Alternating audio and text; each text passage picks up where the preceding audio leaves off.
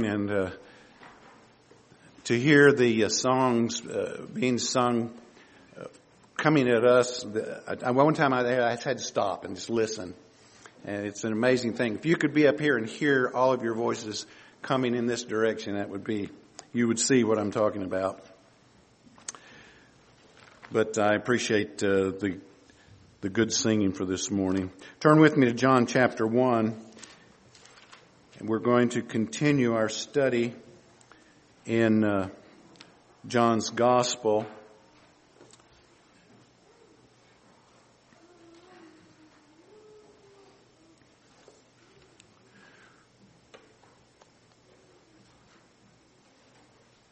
Begin reading at verse 35, and I'll read through 42.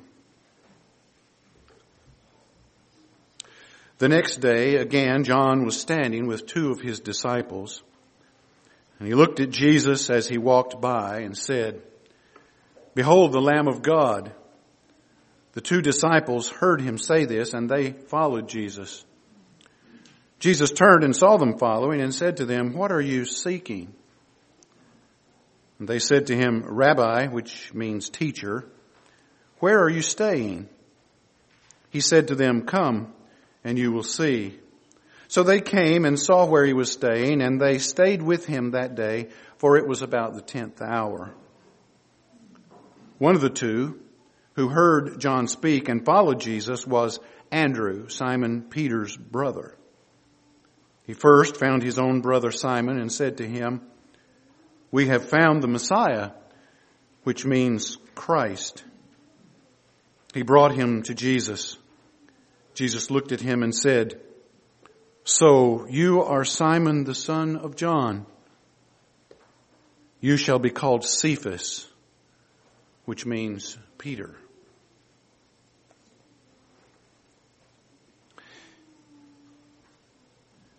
The word eureka is a term of exclamation that may not be widely used today, but among the older generation, the word eureka was used quite often. It's a term of triumph on discovering or solving something.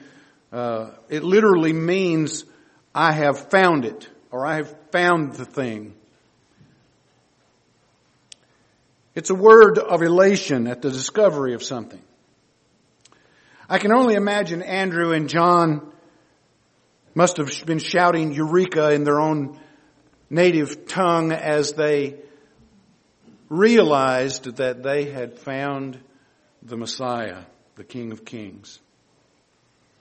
Now, as I said last week, and for those of you that are visiting with us today, we are in a verse-by-verse study of the Gospel of John.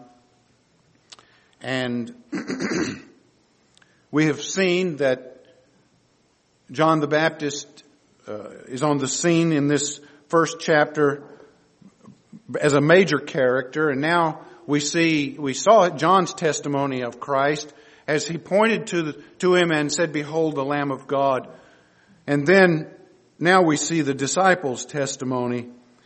And we're centering our thoughts on Andrew in this particular passage through verse 42 because Andrew seems to be a central figure in this narrative.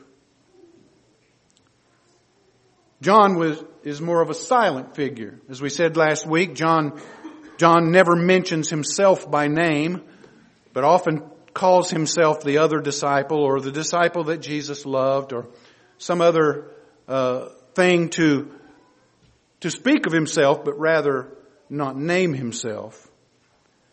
And so we center our thoughts on Andrew. And last week we looked at two parts of this.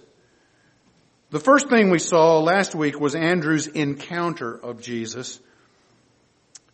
These two disciples, Andrew being one of them, heard John say, "Behold, the Lamb of God."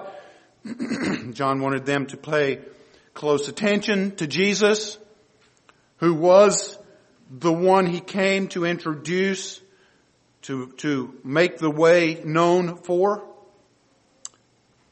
At Jesus' kind invitation, They ended up following him where he was staying to get acquainted with him and to be exposed to his teaching. This was not the formal call of Andrew and John as apostles or disciples, but that happened in Matthew chapter 4 as we looked at last week. But this is more of an introduction to Jesus for them. So Andrew encountered Jesus. Second, we saw Andrew's eagerness to know Jesus. Both of these disciples were seekers of God's truth, and they heard and saw that truth personified in Jesus Christ. So they followed him to where he was staying. They saw who he was. They realized he was the Messiah. We see the same thing over and over in this gospel, chapter 16, verse 30, chapter 18, verse 4. The disciples are constantly saying, "You are the Christ, the Son of God. You are the Savior of the world." So Jesus turns and asks them, not who do you seek or whom are you seeking, but what do you seek? This is the question of all of life. What do you seek? What are you looking for? Is that not something that all of us ponder in our own minds and hearts? What are we looking for in life?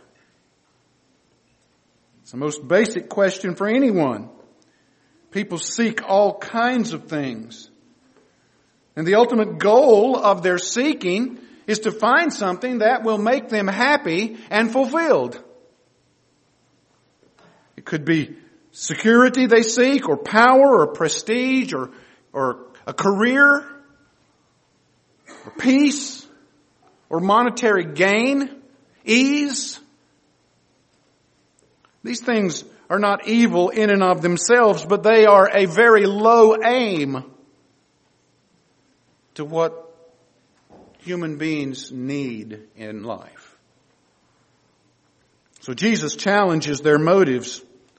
Not who are you seeking, but what? What are you looking for?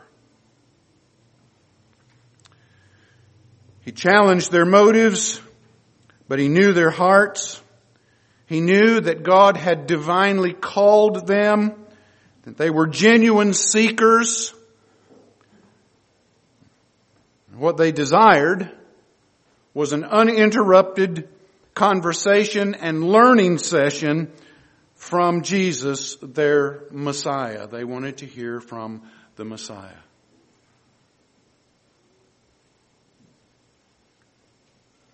This was a milestone in this event and in the life of Andrew and John. And John records the details that they stayed with Jesus that day. It was about 4:00 in the afternoon. The day was almost spent. The new day would have been starting at 6 o'clock. And so they stayed with Jesus, I think, through the night. Travelers often sought shelter at the end of the day before it got dark. And so instead of going to find shelter on their own, they just stayed where Jesus was. And I can only imagine that they talked into the wee hours of the night, listening to him tell of the things of God and of God's plan of salvation for mankind.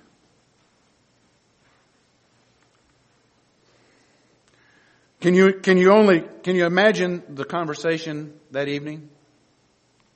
As they sat maybe around a fire, listening to Jesus tell about the things of God, and their hearts were burning inside like the two disciples on the road to Emmaus in Luke 24, as he divulged to them all of the things that God had planned to do.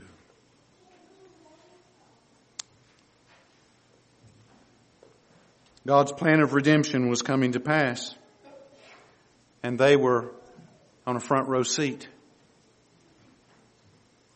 Now, when these two heard John say, "Behold the Lamb of God," John gives us some more details. He says one of the two was Andrew, Simon Peter's brother. Andrew is now named as one of the two disciples, and we see that he is Peter's brother. Why does he name him as Peter's brother? Peter is probably the most well-known disciple in all of the New Testament.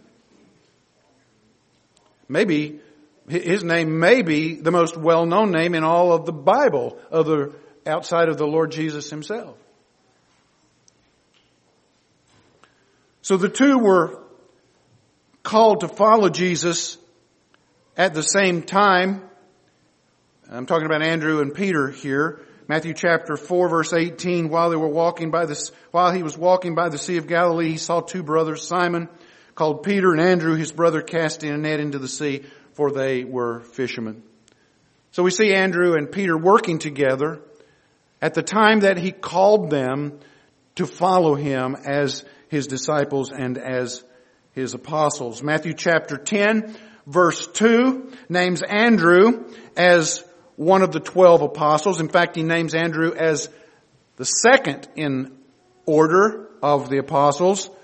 The names of the 12 apostles are these. First, Simon Peter, who is called Peter, and Andrew, his brother.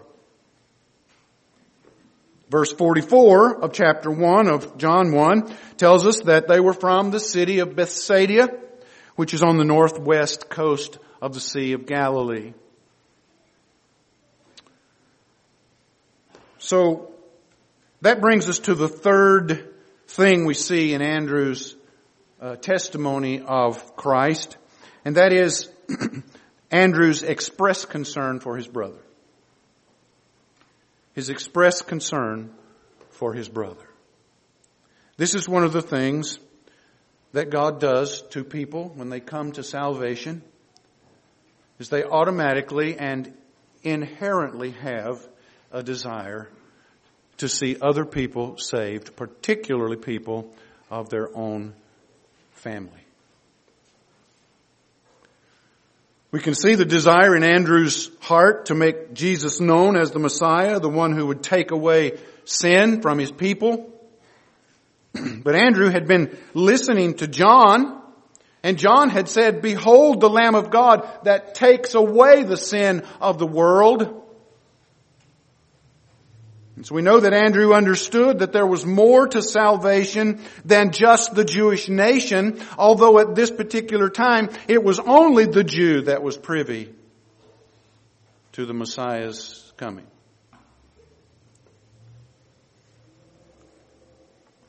We track Andrew's walk with Jesus, and there's at least one place where we see that Andrew exhibits the proper evangelical or evangelistic understanding of salvation for the world at large. Turn with me to John chapter 12 quickly. Notice verses 20 and 21.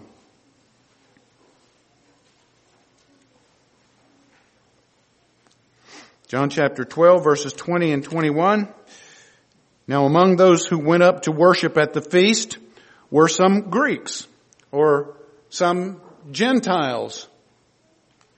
These people went up to worship at the feast. So these Gentiles came to Philip, who was from Bethsaida in Galilee, same place that Andrew and Peter were from, and asked him, "Sir, we wish to see Jesus." Wow. You could stop right there for a while, couldn't you? Nobody says that.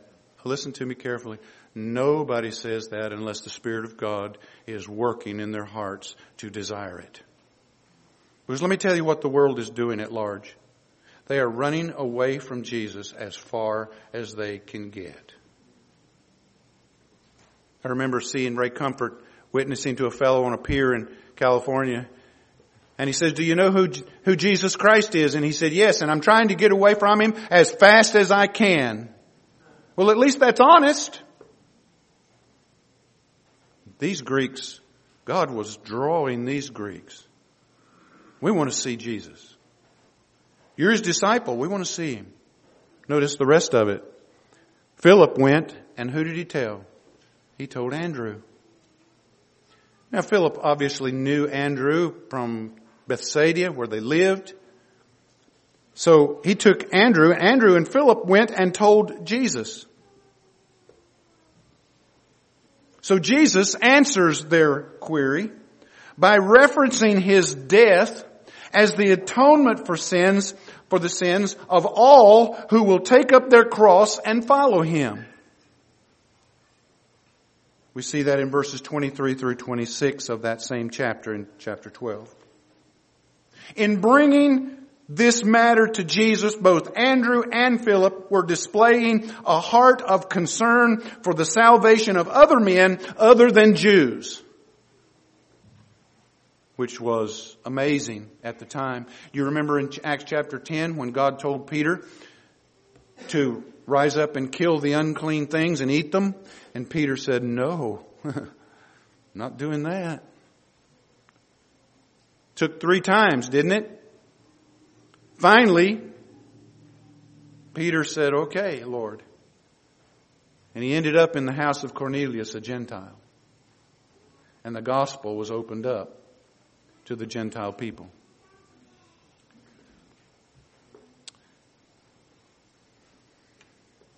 And so they understood that the intention of God was to save all kinds of people. That had been prophesied from before by the prophets.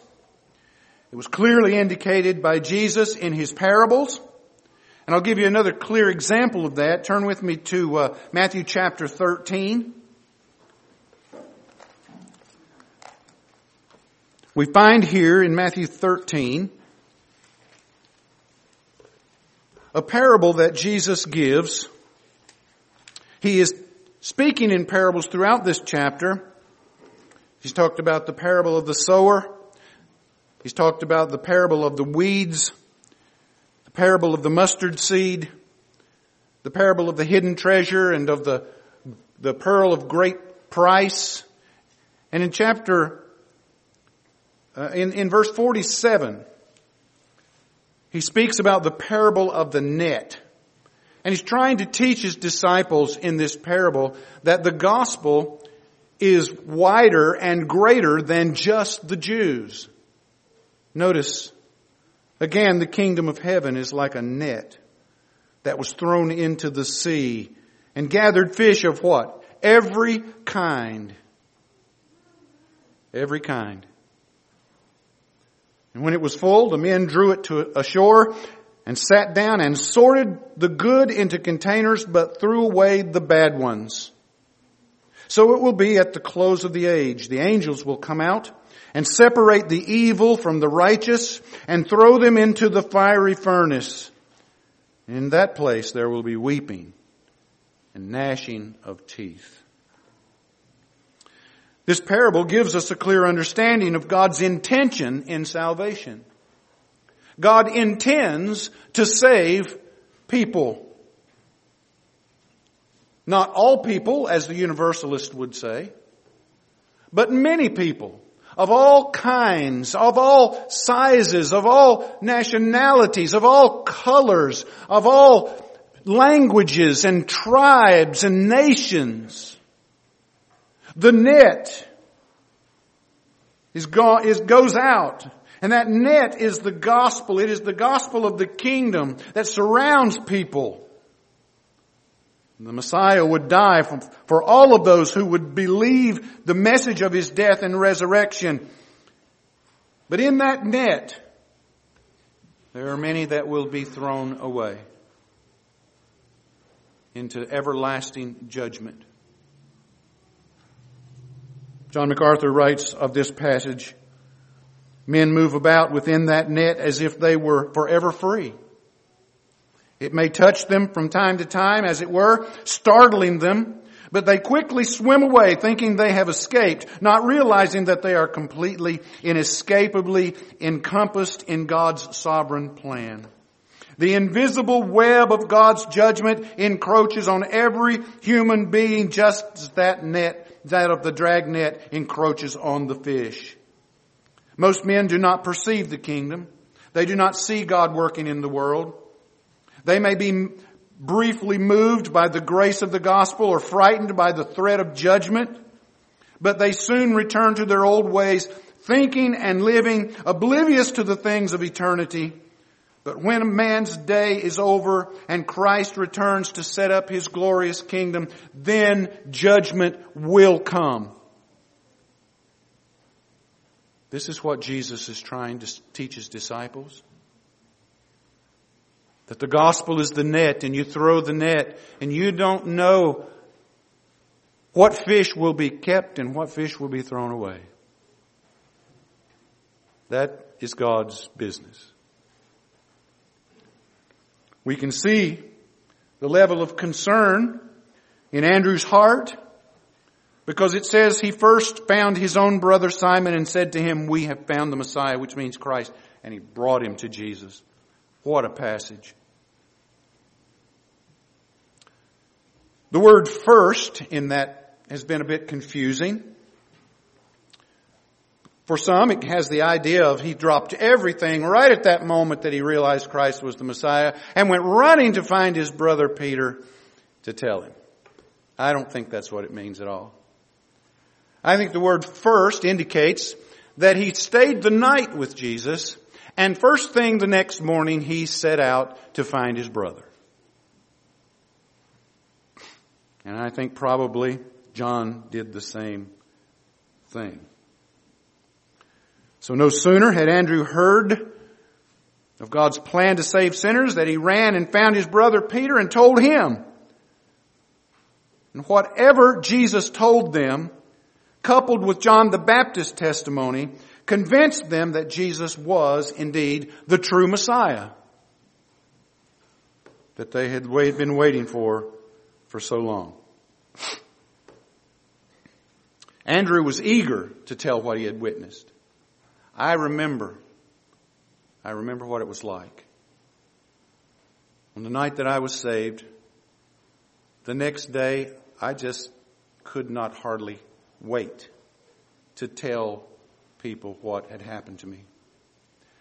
They were not impressed.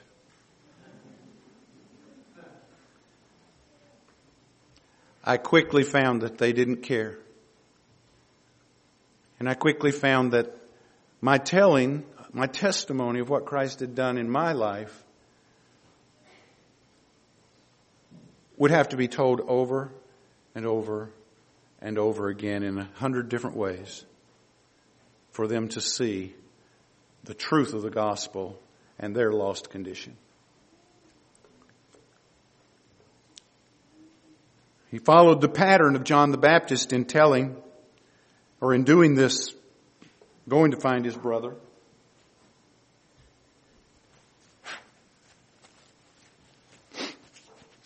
Notice the 3 points in that. Number 1, he did not attract attention to himself.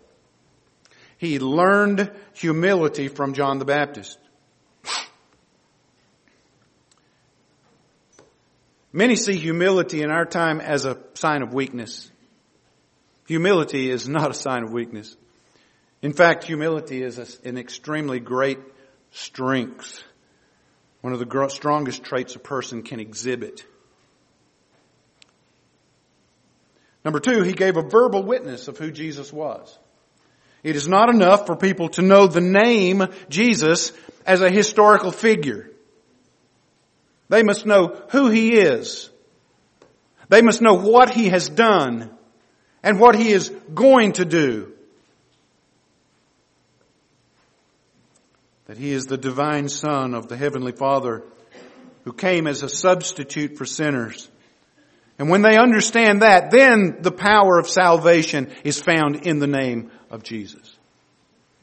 Number 3, the verbal witness of Andrew was so that people would believe, and in believing that they would have life through his name.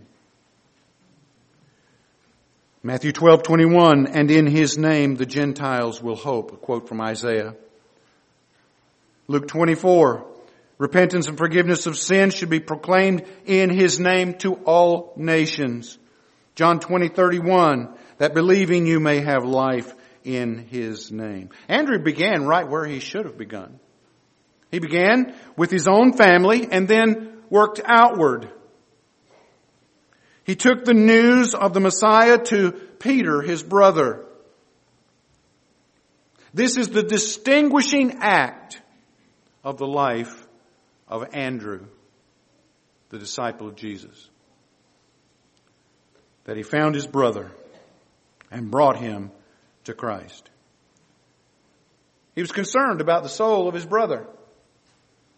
I have people all the time coming to me with concern about their loved ones, their children, their grandchildren, their brothers and sisters, fathers and mothers. And rightly so.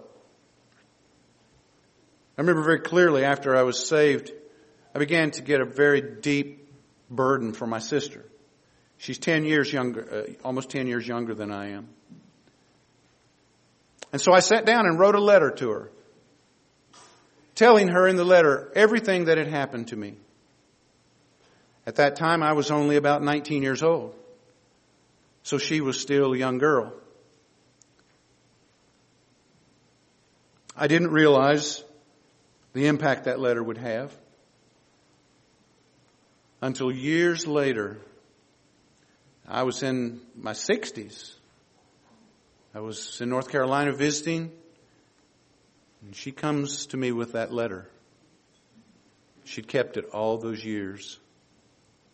You don't know what impact your testimony, your witness for Christ is going to have. The New Testament is full of the name and character and works of Peter. He is without doubt the first among the apostles and one of, if not the most well-known of Bible characters. Plummer writes in his commentary, in church history, St. Peter is everything and St. Andrew is nothing. But would there have been an Apostle Peter without Andrew? Andrew did a great work by bringing Peter to Jesus. The point is here to tell people about Jesus and His power to save and His power to forgive sins, and then leave the rest to God. You don't have to coerce them. You don't have to parrot prayers for them. All you have to do is tell them. That's all you have to do. And then God does the rest. You say, but you can't leave them alone. Oh, you can't? When Philip met the eunuch on the road and preached to him Jesus from Isaiah's prophecy. And when he was baptized, the Spirit caught Philip away. He was gone. And that man went and took the gospel to Alexandria in Africa. We do not know what will become of those. Andrew would have had absolutely no idea what Peter would become as an apostle of Christ. So you don't know where your witness of the gospel will go either. Even before the Lord Jesus, Donald Gray Barnhouse writes this, even before the Lord Jesus told His disciples that He would make them fishers of men, Andrew witnessed to his brother and landed the big fisherman, Simon Peter. Wow, what a catch. I want you to notice in the text the word found. I found this really very fascinating. The word found speaks of spiritual or intellectual discovery by observing or by investigating or by reflecting on something. So, it gives the idea that Andrew may not have known exactly where Peter was, and so he searched for him. He investigated. Maybe you can see him running into the house where they lived and Peter wasn't there, and he's asking, do you know where Peter is? It gives us this is called a vivid, dramatic present tense, this word found. And what it does is it creates the story for us and sees the story moving from one character to the next in dramatic form.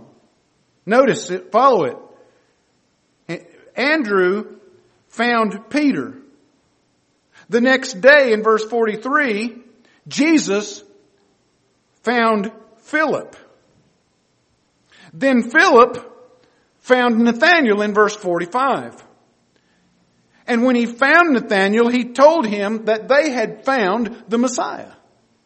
The word's used over and over again to draw in our minds this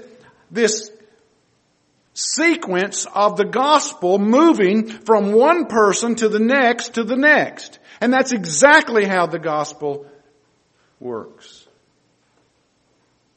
We can see the tentacles of the gospel message moving from person to person. It is how the church began to grow. Taking the news from one to the next. And that's the way it still grows today. I have people tell me all the time who've come here. They say, "Oh, I heard about your church from so-and-so. I wanted to come and see for myself." That's the way it ought to be. The other thing to notice here is the plural word we in verse 41. We have found the Messiah. Of course, that says that John is with him. It's significant because it holds the Jewish tradition that is based upon 2 or 3 witnesses to establish truth. Listen to Deuteronomy chapter 19, verse 15. A single witness shall not suffice against a person for any crime or any wrong in connection with any offense that he has committed. Only on the evidence of 2 witnesses or of 3 witnesses shall the charge be established.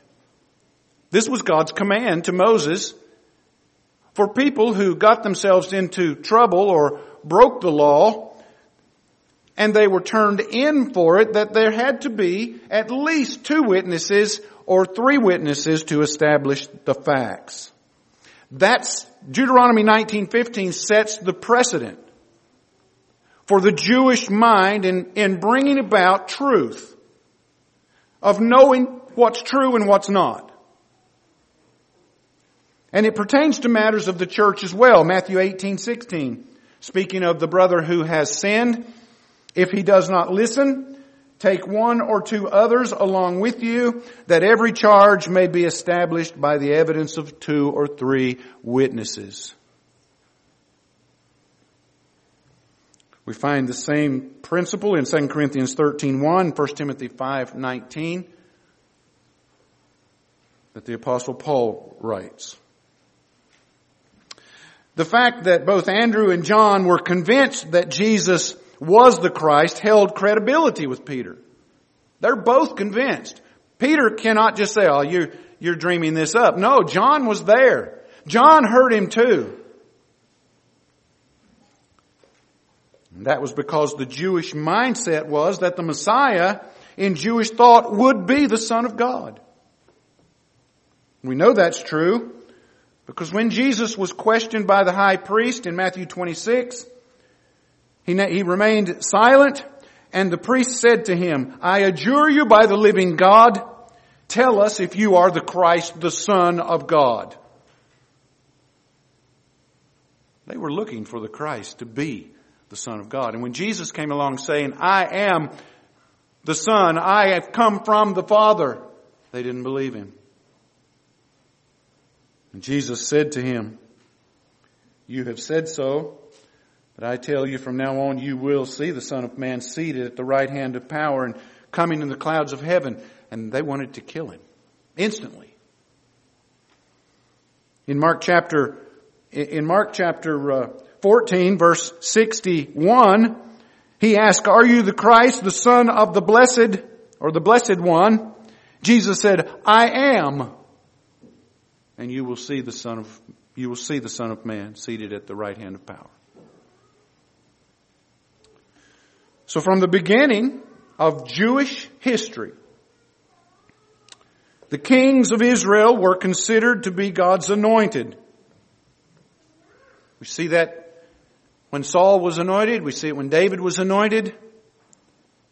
And so when the Jews spoke about their coming Messiah, they saw him as their king who would deliver them and establish the kingdom with the Jewish people. That's what they were looking for. Jesus' followers expected him to deliver them, but he had to explain to them that there was a cross to bear before there was a crown to wear. And he said to them, O foolish ones and slow of heart to believe all the prophets have spoken. Was it not necessary that the Christ should suffer these things and then enter into his glory?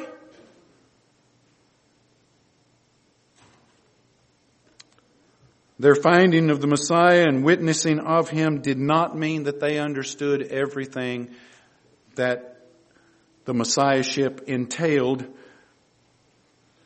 but that understanding would grow over time as they were with him. Particularly after his resurrection, they began to see things that they had not understood before. As far as Andrew and John were concerned, they had found the King. They had found the Messiah. Like the shepherds at his birth, they wanted to tell others. It was within God's sovereign plan that Andrew would go and find Peter and bring him to Jesus. The unwritten part of this story is most likely that John went to find James and tell him. Can't you see them together? Next morning, I'm going to find Peter. I got to tell Peter about this. John said, yeah, I'm going to find James. And off he goes. Now that's not written there. Except between the lines, maybe. However, it would appear that Andrew was not satisfied with simply telling the good news to Peter. It says he brought him to Jesus. That word brought means to take or to guide someone somewhere. I can almost see him grabbing Peter's arm, saying, come on, I'm going to show you. I'll take you to him. I know where he's staying.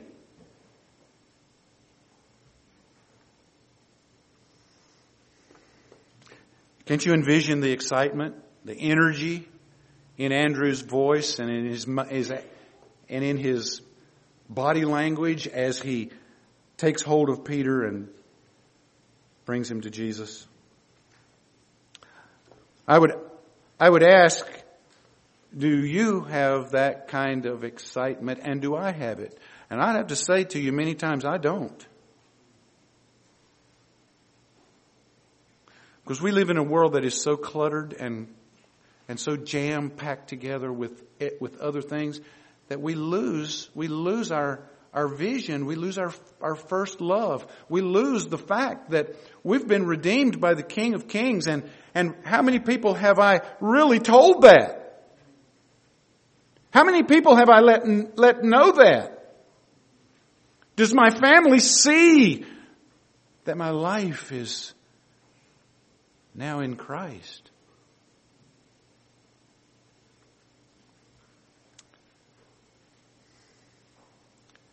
We've found something that is of far greater value than anything this world can offer. William Barclay tells in his commentary on this passage about the 19th century agnostic Aldous Huxley, who once profoundly was moved by the gospel. He had been at a weekend house party of some friends, and Sunday morning rolled around, and Huxley, all the people were going to go to church, and Huxley, being an agnostic, cared nothing about going to church, but he was interested to know about Jesus from these believers. And so, not intending to go to church, he approached a man of the group who had a very simple but radiant faith in Christ. And he said to the man, "Suppose you don't go to church today, but instead you stay here with me and simply tell me about your Christian faith, what it means to you, why you're a Christian." The man replied to Huxley, No, I couldn't do that.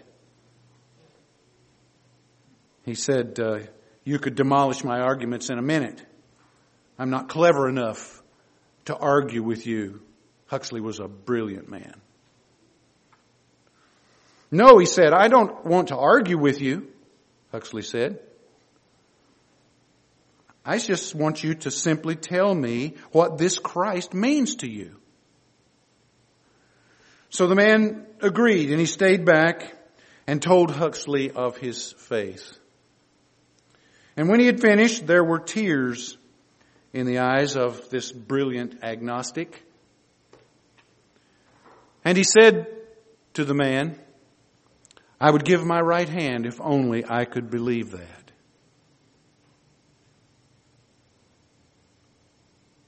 Ever had anybody say that to you? I've had people say that to me. "I wish I could believe what you believe. I wish I had what you had." And I always tell them, you can if you'll repent of your sins and believe and follow Christ. What touched the heart? It wasn't arguments. I refuse to argue with people. There's too little time to argue with people. It was the genuine faith of this man expressed by one who knew Jesus and was not ashamed to invite others to come to him. That's Andrew. That's you. That's me. If we will but put aside our own agendas and just tell what we know. Just tell what you know. This is what happened to me. And then make it all about Christ.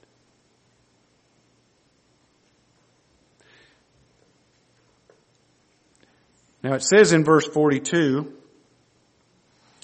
that he brought him to Jesus, and Jesus looked at him and said, "So you are Simon, the son of John," which indicates that Jesus knew who Peter was before Peter was introduced to him. "You shall be called Cephas," which means Peter. We're going to talk about Peter next week. I'm going to do a little biographical on Peter's life in Scripture and how this plays into what Andrew did as he brought Peter to Jesus. So that's verse 42 next week. Probably is all we'll get to. And then we'll go on after that to Nathanael, Philip and Nathanael. I pray that God will use us in these last days, and I firmly believe that we are in the last days of the last days. I don't know how much longer the world can go, but it sure seems like that it is imploding on itself very quickly. But I do have some good news for you. This came, if you get mailings from John MacArthur, you would know this already if you read it. But he writes about the growing hostility in our culture as revealed throughout Scripture, that our loyalty is to the truth. And he says the timeline included with my last letter detailed how we have been fighting the battle for truth in the conflict with civil government as they attempted to usurp the headship of Christ over His church. I now have the privilege of writing to you with one more punctuating point to that timeline. And here it is. The city of Los Angeles has decided to drop all charges and agreed to pay all legal fees incurred due to the lawsuit against Grace Church last summer. This is a monumental victory. Isn't that good? So God has come to the rescue of Grace Church in California, and that is good news for all of us as we carry on the work of our Lord and the worship of our Lord without interruption. So God bless John MacArthur for fighting the battle. And God bless you if you're fighting it. And if you're not fighting it, I invite you to join his army. Enlist as his soldier. And follow him wherever he goes and do whatever he says. Eternity is weighing in the balance. All right. Brother Rolf, if you'll come, take prayer requests. Again, I want to welcome all of our visitors today.